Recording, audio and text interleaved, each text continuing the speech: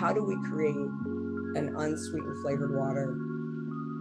Hi guys, welcome back to What's on Your Mind. I'm your host Tianaya, and today, in place of our usual solo episode schedule, we have a very, very, very special interview with Kara Goldin, the founder of Hint. So we found Hint in the city, I believe, actually. And since then, it became like this big thing in our house, and everyone, I swear, loves it in the house. And it was just like a happenstance, interaction that we had with this one bottle, and then it became part of our everyday lives in a sense. So I was so thrilled to get the opportunity to speak to Kara. If you don't know who Kara is, she is a tech exec turned founder and CEO. Hint is a $150 million plus company who believes in helping you live a healthier lifestyle. In 2005, she started the waters that you all know and love today with the motto, "Drink water, not sugar." In alignment with their commitment to helping you live a healthier, longer life, 5 years ago, they also launched sunscreen, deodorant, and more. In case you guys don't know what Hint is a Silicon Valley famous drink. It's made with no calories, no preservatives, no diet sweeteners, and no sugar. And all their ingredients are vegan, free of nuts, soy, gluten, and MSG. Guys, if you haven't tried this water, seriously try it. It is so good, and it makes your water drinking experience just so much better. It's definitely the thing that you kind of want to use if you're trying to switch from Diet Coke or, just a sugary drink. In fact, that's exactly what Kara did. That's how Kara founded Hint. But I am not going to spoil the story for you. You guys have to hear the story and read the story. You guys should get her book. Her book is called Undaunted. When I was reading it, and I think about it all the time, but when I was reading it specifically, I was talking about it so much on Instagram and on the podcast. There's actually a book review of it as well. So definitely go back and check that podcast episode if you've missed it. But this conversation was so amazing, so it's actually going to be split into two parts. So part one is going to come out today, and then part two is going to be out on Thursday, which is the 20th. So you guys are going to have two parts to the episode so that you guys get the full spiel and you're all here to listen. But yes, Kara, thank you so much again for coming. I don't want to go into the story. I'm going to let the episode say it for itself. So let's dive right into it, shall we? Well, yeah. I'm super excited to do this. Thank you so much for being here. I was actually just finishing up this. It is, Kara, when I tell you that this is probably one of the best books I've ever read, simply because it's such an exhilarating read. I'm not one to love reading. I'm not one to be like, I love reading, but I've always wanted to be.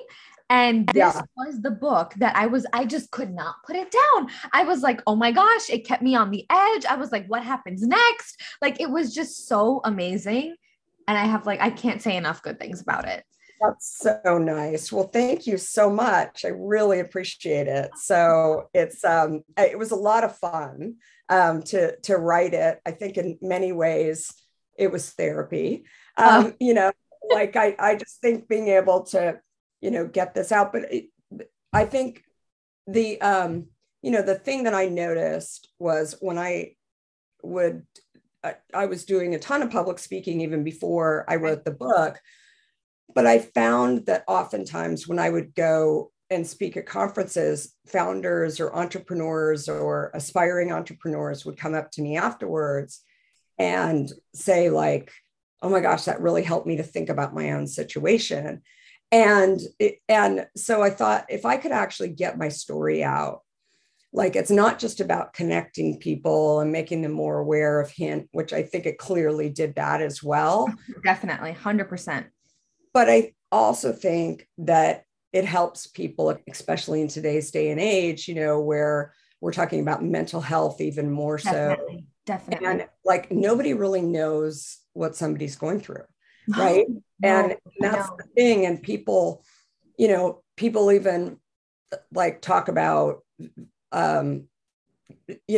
inside companies or whatever, like where it's basically, you've got to keep a smile on, you've got to be able to do all these things. And then yet like things are falling apart. Right. And when you're managing a team, when you're all of these things, I think are really important for people to talk about and recognize So that was really the key, but I so much appreciate you saying something. No, I'm so like, it was just such a powerful read, and I really got an insight into what your life was like. And not many people are willing to be vulnerable like that. So it was just, it still is like, I can't put it down. I keep going back and I'm like, oh wait, this. It was so great. And I actually, if you're okay with touching on it, I want to touch on mental health a little bit throughout your journey, because I was just so inspired by the way you were seamlessly, or it seemed like so seamlessly, gracefully handling everything. Well, I think, it's easier to connect the dots later on in life. But yes, going back, of course. Right. Whenever you go through a challenging time, I think Right. that like that is something that I've really, shared with people. Like, as my husband said, I had 4 kids, and, every one of them had their own challenges. Not Yeah. when I was pregnant, I had super easy pregnancies, but it was like, something happened along the way where it was Yeah. like, a difficult birth. And he was like, if you actually remembered every one of these, births, you wouldn't actually have any more children. Like he thinks he's had this conversation with women. He was like, you're screaming at people, even a natural childbirth, like you're not doing right. But it's like, he just thinks it's a beautiful thing that women can actually remember how awful, Right. yeah, when they're going through that process. And I think it's the same thing, when you look at business or your own personal journey. It's like, it's not always pretty, it's not always comfortable. The one thing that I continue to say, and something I share with, my kids, my, people who follow me, people who have worked with us, is like the key thing that I've found that really works is figuring out how to not stay stuck. Yes. Yes. Because, even if you go in a direction, it's not the right direction. It Mhm. actually, keeps you exploring for new Yeah. ideas. It helps you to not feel so stuck that you become frozen and you can't do anything. And I think like, it's something oftentimes that I think, maybe people with mental health issues actually really struggle with that Mhm. too, is that, you so often hear people talking about being stuck, and, you know, Like, getting unstuck and moving forward can be as simple as just going and taking a walk outside. And, or it can be saying, what if we try this way? And it may not work. It probably won't work. yeah. Right. But I think that that's the thing that's so fascinating. And again, I'm not pretending to be a psychologist. I just like have noticed that in people who sort of say that they really are stuck. And, I think if people were reminded more often to find a way to keep moving, Mhm. it can be slow. It Mhm. can be, your own way, but you just have to find a way. Definitely. How were you able to kind of find that thing that kept you unstuck? Because again, in the thick of the journey and everything, it's like going on that walk. Sometimes it can be difficult. Like reading the book, I was so inspired by the way you made the decisions and how it didn't necessarily feel like, again, you can connect the dots going back, but it didn't necessarily feel like you were acting on impulse, acting on emotion.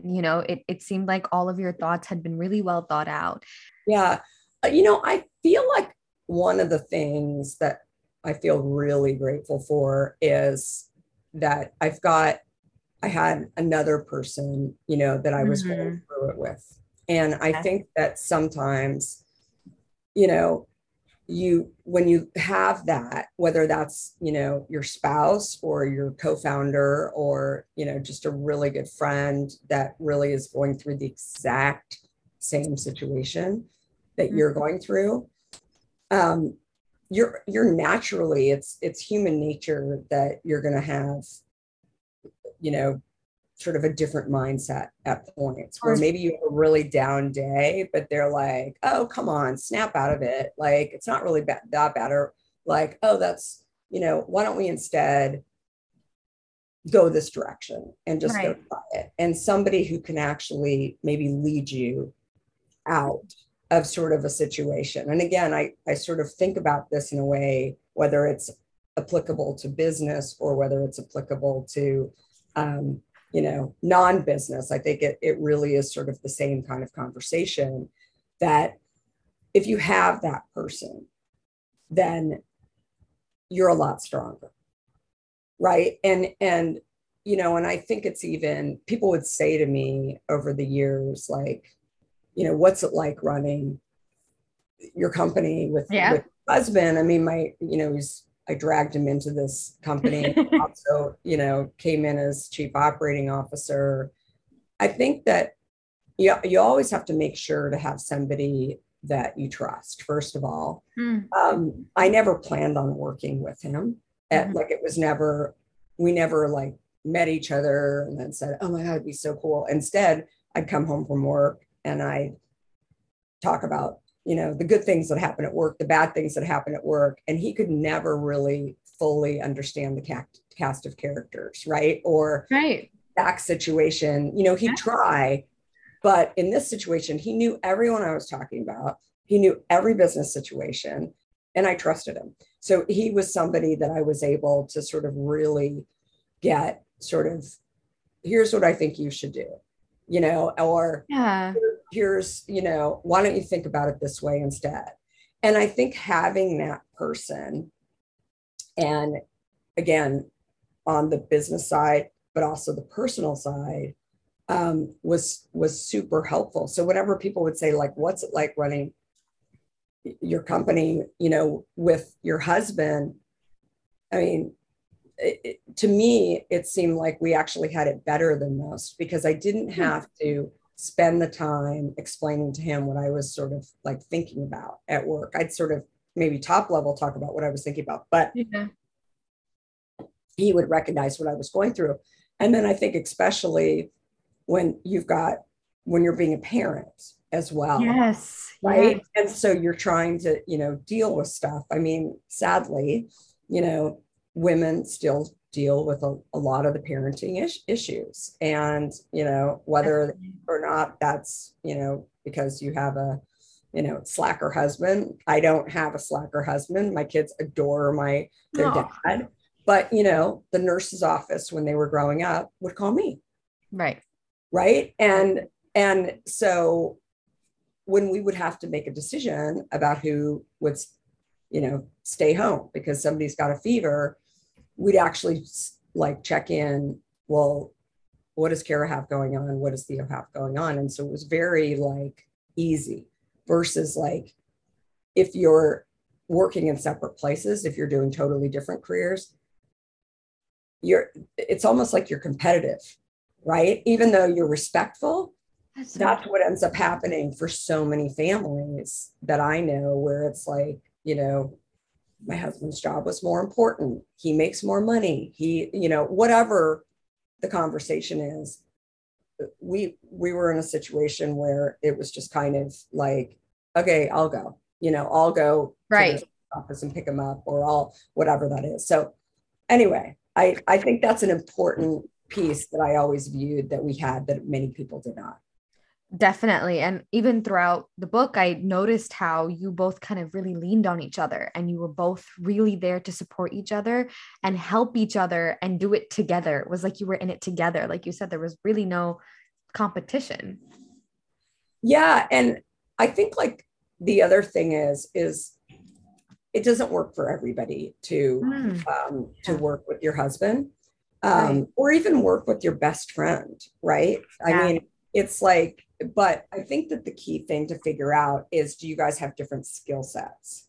Yes. Are complementary. Definitely. To each other, because many people have met, Theo, and probably more people have wanted to meet Theo since the book, because they just think he's awesome, and he's awesome. But I think that when you meet him, it's the stuff that he's passionate about. And I'm passionate about things like health, or I should say, when we started, I was much more passionate about health than he was. Of course, he wanted to stay healthy. But for him, he loved the puzzle that we were being, throne that was, how do we create an unsweetened flavored water with no preservatives in it? And he is a science head. He grew up in New York. He worked at Cornell, all through high school, and his dad was a doctor there. Like, he was definitely interested in health, but I was more interested in the mission and the concept of, can we actually get people to enjoy water without saying, you need to go drink more water? Right. By giving them a great product. And that was always my thinking, that if we did that, then we could actually get people healthier by creating a great product. Because how often are people lecturing to people who, need to lose weight, need to drink more water, and then they just don't do it because they're like, oh, my doctor said to go do this. People say to drink 8 glasses of water a day. Like, they're like, it's such a chore. I don't really like it. Whatever it is. So again, having 2 different people who are really focused on things that are super important and actually being able to scale a company is absolutely critical. Definitely. And I mean, before we move on, I feel like this water has been catered towards everybody too. Like, it's just so curated. And I think it has to do with the fact that there were different perspectives too. And the strategy was kind of like, molded in a way that it catered to everybody. And it was the idea that kind of gave everybody the solution to the problem. No, definitely. And I think like, that's it. I mean, it's fascinating. When we were first starting out, I remember, we were trying to get distribution and getting it into multiple places. And I had kids, and that's sort of how the idea kind of came about, where I really started focusing on what you put in your body actually makes a difference. And I would see it when my kids were younger at the playground. I was, not working at the time, and I would look around the playground and I would see people with their sippy cups and filled with juice. And these kids often were bouncing off the walls. And I thought, is it really better that we're giving our kids all this juice? They're drinking it because parents are handing it to them, but is it really better?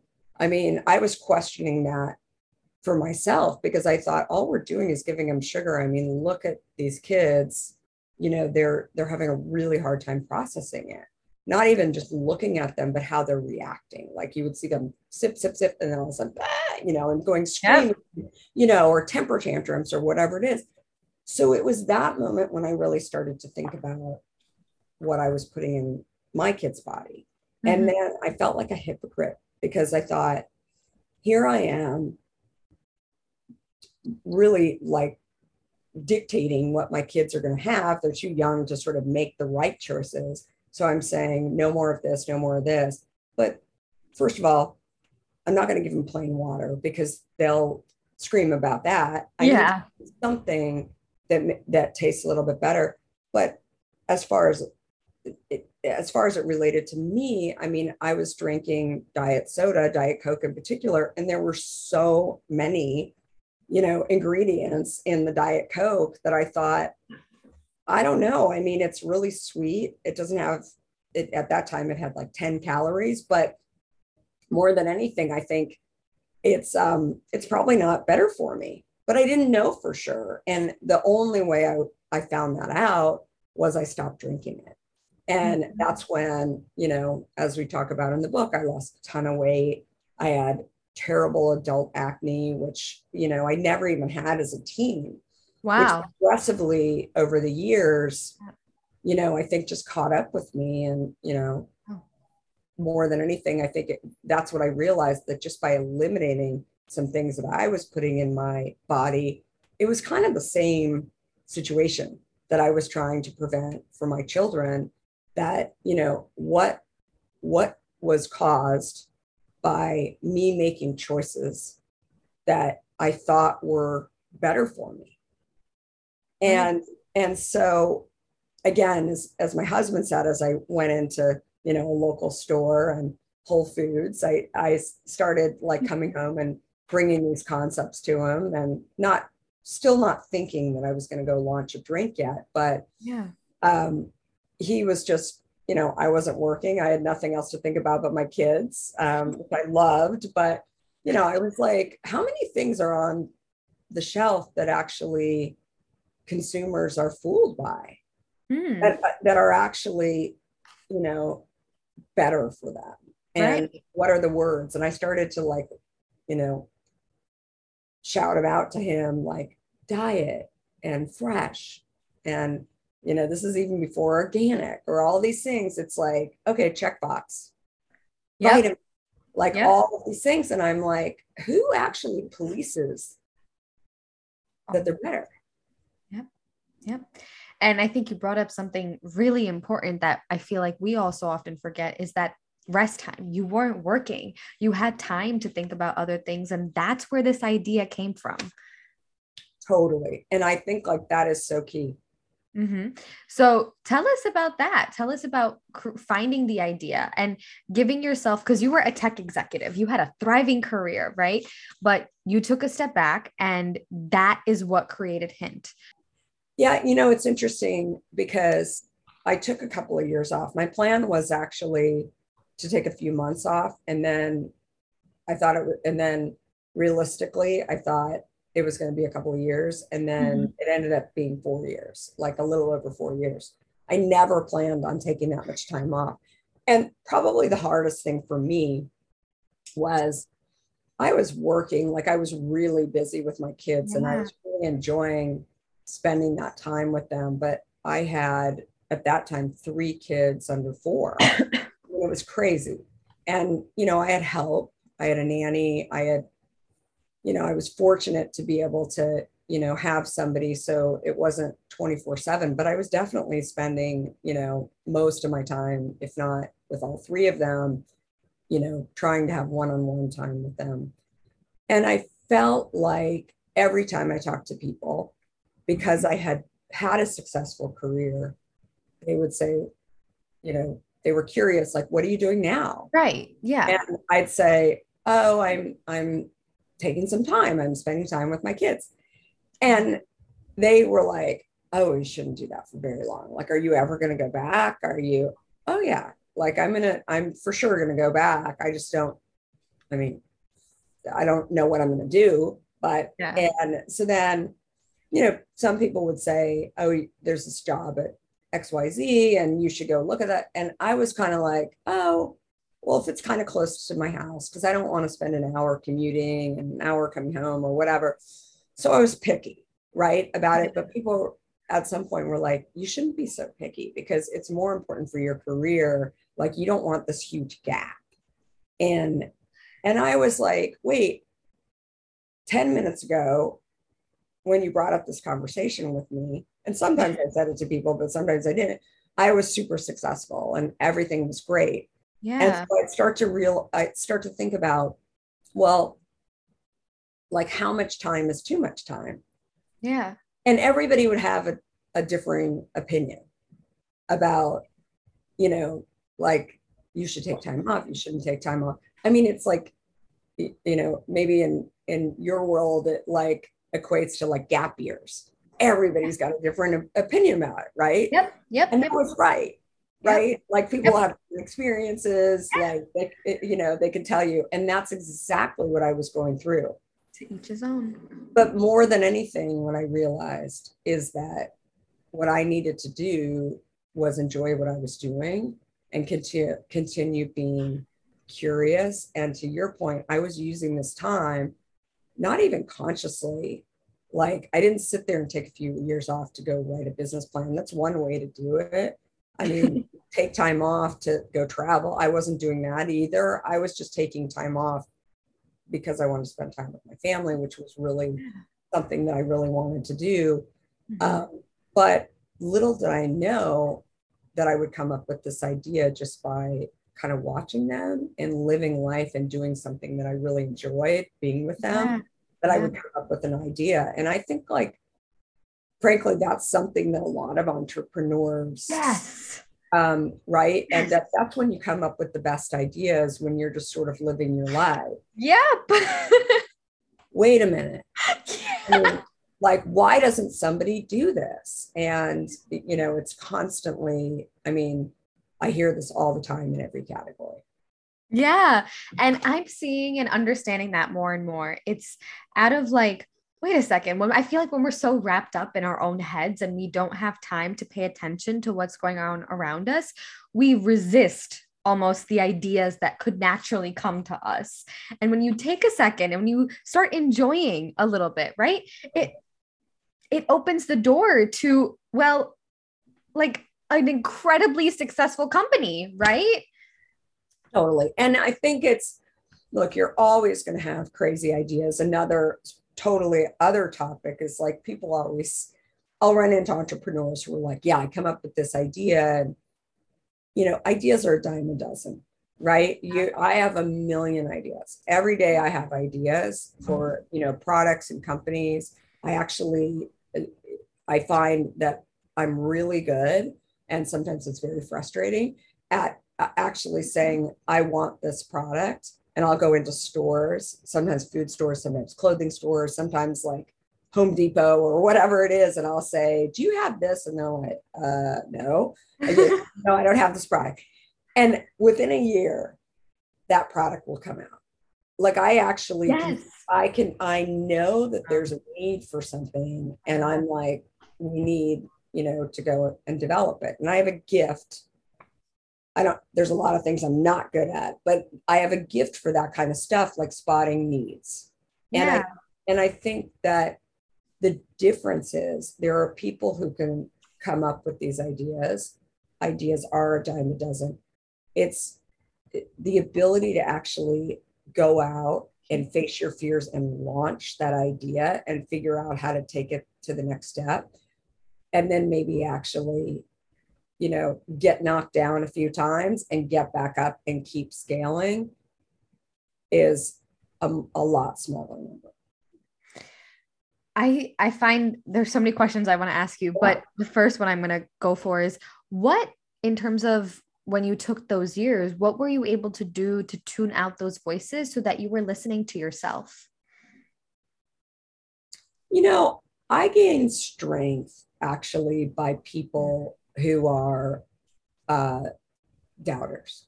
Mm-hmm. And I would have never said that until I started getting doubters coming at me every single day. Yeah. And so I just found, and I think part of it too is it gets easier to have some wins under your belt. Right. And I think this is sort of the athlete in me to some extent too, that I knew, the first time that you win something, right? Maybe it's a track meet or whatever, your spelling bee or, whatever it is, you win a account in sales or whatever. It's a great thing. And then it's a really bad day when you lose. Right. And what I realized is that you just have to have a lot more wins, right? You're always going to have the loses, and there will maybe, you lost because, you didn't get enough sleep the night before. Maybe you had a competitor who came in and paid off the buyer or took them for a golf game, or, there's things that are totally out of your control. But I think that that's the thing that I've realized over time is that there are things that are out of our control. You're not always, going to win everything. You're also not going to be able to have people see exactly what you see too. So doubters for me, I think I had been told so many times in athletics that I wasn't going to be able to do things. I was a gymnast. I was also a runner. And, I surprised myself. Sometimes I was able to do the things, and people would say, how did you do that? And I'm like, I don't know exactly how I did it. I worked really hard, but it's sort of, and so I guess I was used to doubters like a long way, but I would just be like, I'm just going to go try. And nobody expects, here's another point. When you have a lot of doubters, that's the pressure's off. That is so true. Right? Yeah. Because people don't think, it's actually much harder when people actually expect you to win, to, be able to do something. There's a lot of pressure on you. When people don't expect you, when you have doubters, you should embrace that, because nobody expects you to win anyway. Nobody expected me to be able to launch this beverage against Coke and Pepsi in a very competitive market, be able to run a company with 4 children under the age of 6, be able to go and have a baby on the day when I got the product on the shelf that morning. Mm-hmm. I mean, when nobody is expecting you to win, like, all bets are off at that point, because they're not even betting. They're like, no, we're out. Right. We're out. This isn't going to happen. And as I started to see small wins along the way, that's when I realized, like, what do they know? Yep. They don't know. I have to just keep going, because it's not worth my time to try and change their mind.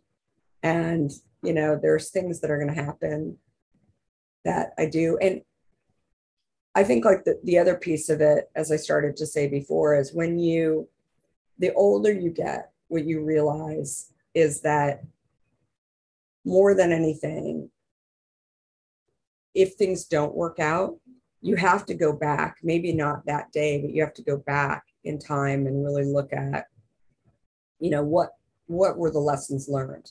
Maybe you didn't prepare enough. Maybe you just didn't see something coming. Maybe you did something really wrong. That, right. Again, like, it's really hard for you when it's just so, right in front of your face and very raw. But over time, as you start to learn from those, bad experiences that you want to forget about, those are going to actually make you better and stronger for the next time. And more than anything, I had left tech, not hating it, but not really understanding, like, how I had spent so many years there when I never graduated from college, thinking that that's what I was going to do. And I was like, is this my calling? Is this really what I should be doing? Mm-hmm. But because I had been successful, and again, this was not, what other people's opinion, they were more focused on me taking too much time out of the workforce. Right. But for me, I figured I had been going right. If I went left and I saw what consumer products and, the beverage industry was like, I'd been curious about it. And if it didn't work, I'd be the most awesome guest at a dinner party, telling people, like, when they said, what were you doing for the last 4 years? And I'd say, okay, I started a beverage company and it didn't work out. Like, they'd say, oh, you should have been back in tech. Like, why did you do that? Maybe they'd laugh at some of the things that I learned along the way, but I also, felt like, is that a failure to do that? No, it's just confirmation that I should be back in the same direction that I was going in. Yeah, definitely. And it's just so funny too, because it's that just do it and see what happens and live with no regrets. Because at the end of the day, you would have rather sat at the dinner party being like, you know what, I tried it and it's not that it failed. It's that I learned a lot from it, rather than I never tried and I'm never going to know. Right. And I think, like, that's the thing, if you can almost visualize that, right? That it's, you visualize what's the worst that can happen. Mm-hmm, mm-hmm. Right. And you visualize, yeah. Okay. I mean, maybe you're like thinking about going on a trip and you figure out, like, these are the things that would stop me from going on it. I mean, this was one of the stories in the book about, interviewing. People said, how are you going to go all over the country and interview for jobs? Yeah. I'm like, I'm not going to drive. I'm going to fly. I'll probably cut out legs along the way, flight legs, that is, to figure out, what I can't afford. Because for me, money was like the thing that was really that's what would stop me. I didn't have a fear of going. I just knew that I, didn't know if I'd have enough money to go. I was waitressing, I had Yeah. savings and stuff, but I didn't know if I'd have enough money. So when I went and figured out that my ticket to go from Phoenix to LA to San Francisco to Chicago to Boston and New York was $472, which, by the way, I'm a lot older than you, but that still was like, I had guessed it would be like $2,000 at least, right? Yep. At least. Yeah. $472. I was quite sure that they had made a mistake. And so I took out my Visa card and I had enough still left on my Visa card. And I said to the, travel agent, this before Expedia and Orbit, and everything else. And I said, oh, can you book it? And I still believed that she had screwed up. And, and I wanted to see what, and sure enough, I had the tickets in front of me. And so I was like, okay, Yeah. here I go. But again, like sometimes if you actually face your fears and live undaunted and really figure out like, why wouldn't you do that? It's either maybe you don't really want to do it, but sometimes there's things that really aren't a problem. Yeah. Like, they are. Yeah. Until you actually try, until you actually go figure it out. And we also just kind of assume, like, I would have assumed too. I mean, today's day and age, it would be more than that. But, back then we kind of just assume, I mean, we still assume, but we would have assumed, right? Oh, it's so many places. It's going to be so expensive. I won't be able to afford it. But until we know, it's how can you make a decision based off of what you don't necessarily know? Yeah, no, exactly. And I remember saying to, I think it was my brother. My brother said, so I told him I was going on this trip and he said, well, where are you going to stay? And I said, that's the problem. Like, I don't have friends in some of these cities. And he was like, oh, I have a friend in Chicago that you could stay with. And I didn't actually end up staying with them, but then I started talking to some of my friends and I'm like, I know your parents live in Chicago. Do you think I could maybe ask them if I could stay for like one night? I'm going to be interviewing for jobs. And again, like what parent wouldn't go along with that? Yeah. Right. I mean, it's not like I'm there to, right. party and have fun. I'm actually right. for a job and, I'm a student, right. Or a recent grad. And so I found like that really worked I had a little bit of money to always, give flowers or when I came in, I mean, I was gracious. I made my bed, I changed the sheets, all that kind of stuff. But, you can actually be scrappy and find a way to do things. And especially as I, share with my own kids that use your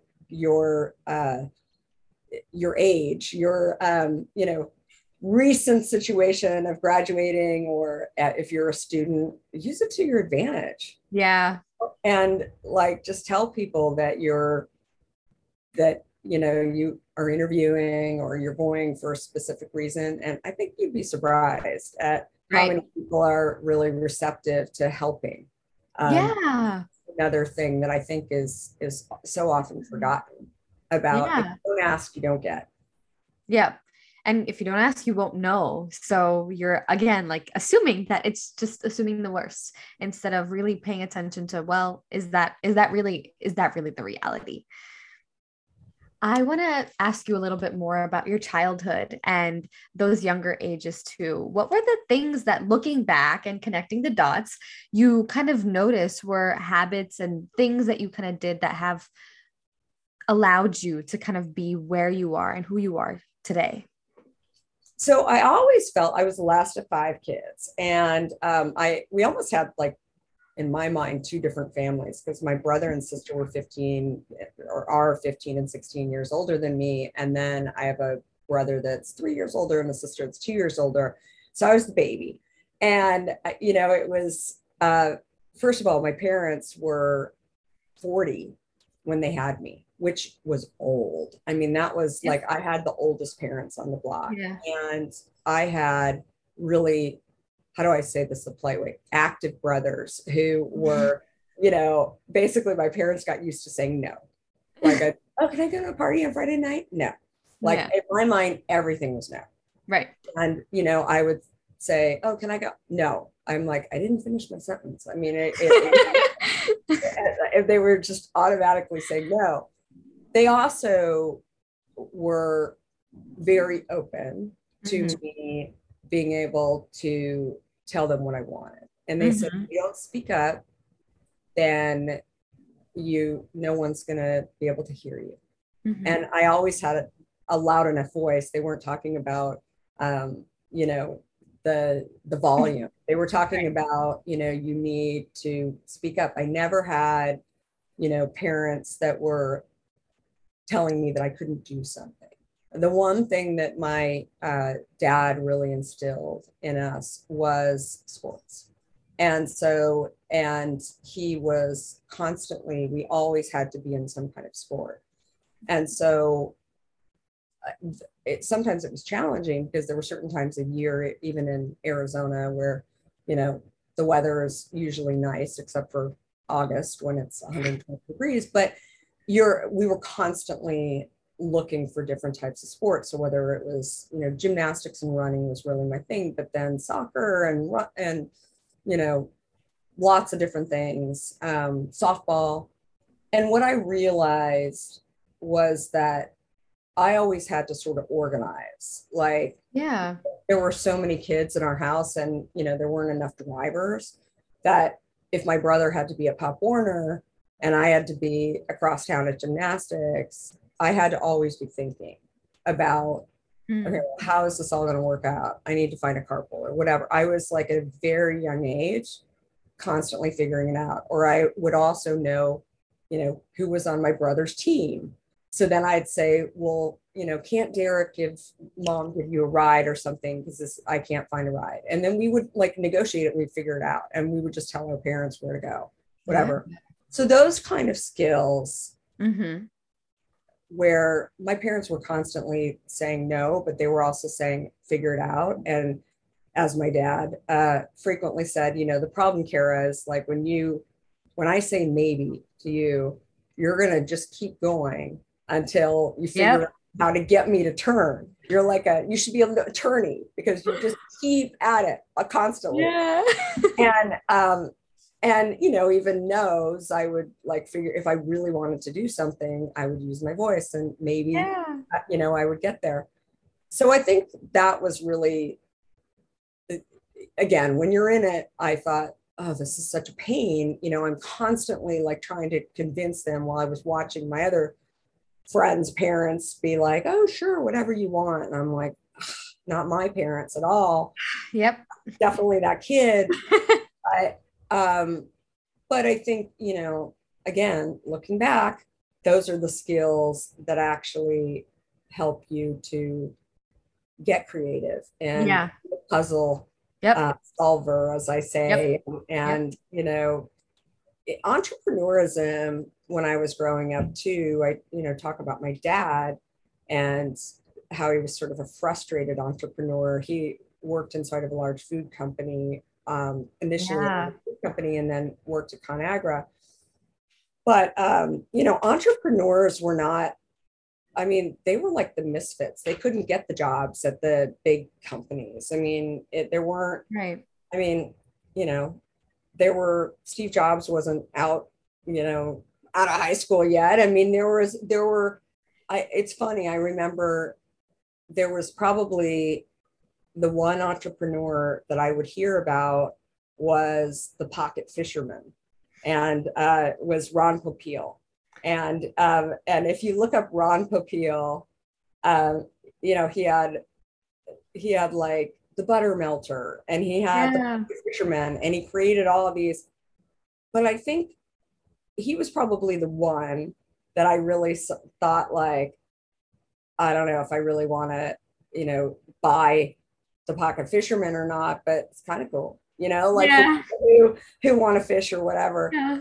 But again, being an entrepreneur versus like working in a big company and having a pension, and like that was much more A-list, working for the big company. But it's truly gone, in the opposite direction. Right? Yep. Yeah. So has not gone full circle. So I think he's more likely to go and hang a shingle. Yeah. But I think that, it's not easy to be an entrepreneur. And I think that they both have challenges. I think that, it's something too. Another reason why I wrote the book too was just to sort of share with people that, life is hard. There's lots of hard pieces, and, working inside of a big company, starting your own company, dealing with doubters, all of that stuff. And I think that more than anything, people need to realize that, and realize that it doesn't have to just be that one thing that they do in life either. They can do multiple different things. Yeah. And I think you're a great example of that too. Throughout that stress, what were kind of the things that kept you grounded? Because I know before you had mentioned like going on walks and everything. Was there anything like that you kind of just had to do every day? I was always outside, like running around. I always wanted to stay busy. And I was like, sometimes I loved going to the mall. I would constantly be finding something to do. I was constantly recruiting other people to come do it with me, whether it was like cheerleading, or actually I was telling the story the other day that I had people just laughing at the story that I remember at the mall. I was at our local mall. I had heard that there was a bubble yum blowing contest. And so I was like, and I can't remember how much, I think it was like a $500. It was a lot of money for the biggest bubble. And I loved, and I loved bubble gum. And I think I was probably like 9 years old or something.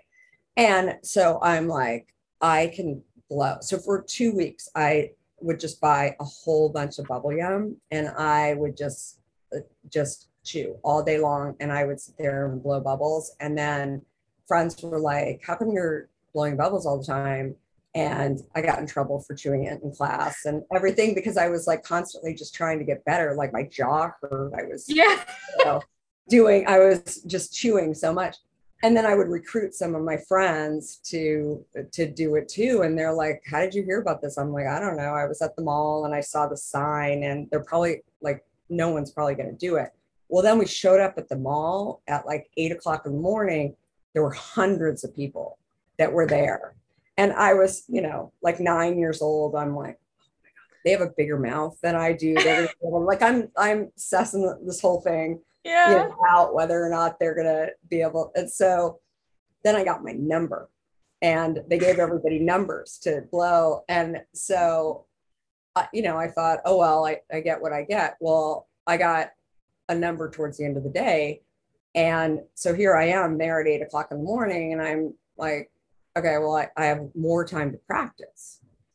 But then I was watching all these other people blowing their bubbles, and I'm like, oh, wow, that's bigger than I have ever blown a bubble. I mean, this is going to be really, really tough. Well, then like 2 hours before I was up after lunch, I was too nervous to like go and eat lunch. And all of a sudden I got so sick because I had so much sugar in me from having and so I ran in the bathroom and I got so sick, and I had and I was just nauseous because, after you just have so much sugar, and I was just like, oh my God. And then everybody had counted me out. They said, my friends are like, are you okay? Is everything all right? And I said, no. I think I was at like 4:00 in the afternoon, and I won second place. And the bubble gum, and so I think I won like $100 or something, which was a lot of money for me. But it was just, but again, people were like, yeah, she just does it, in the end, like she comes through, and wow, it was crazy. But I mean, there's so many stories in there. I mean, first of all, I don't know, I love the competition. Number one, right? Like I love these things. I never expected to win. And in it. And then a challenge happened that I had never anticipated that I was going to get sick. I came home and I told my parents that I was like, oh my God, I got so sick. I didn't think I was going to be able to do the whole bubble blow. Like I had been blowing bubbles. And then I was like, no, I'm here. I'm going to pull myself together and I'm going to go do this. And then the fact that I won, like I zenned out on the whole thing. Yeah. Did it. And then I was like, yes, okay, I did it. And so I was so happy that I did do it and push a little bit harder. So lots of lessons in there. I haven't done another bubble blowing. You have to get back, do it again, find one of them all and go do it. Exactly. That is so amazing. And also the fact that it was at such a young age where you were really able to pull yourself just like, like I'm here, I'm doing it. This is why I don't know. That's just so inspirational to me. Thank you. Alrighty, you guys, that was part 1 of 2. Our second part, like I said, goes live this Thursday, August. Nope, we're in October 20th. I'll see you then. Bye, guys.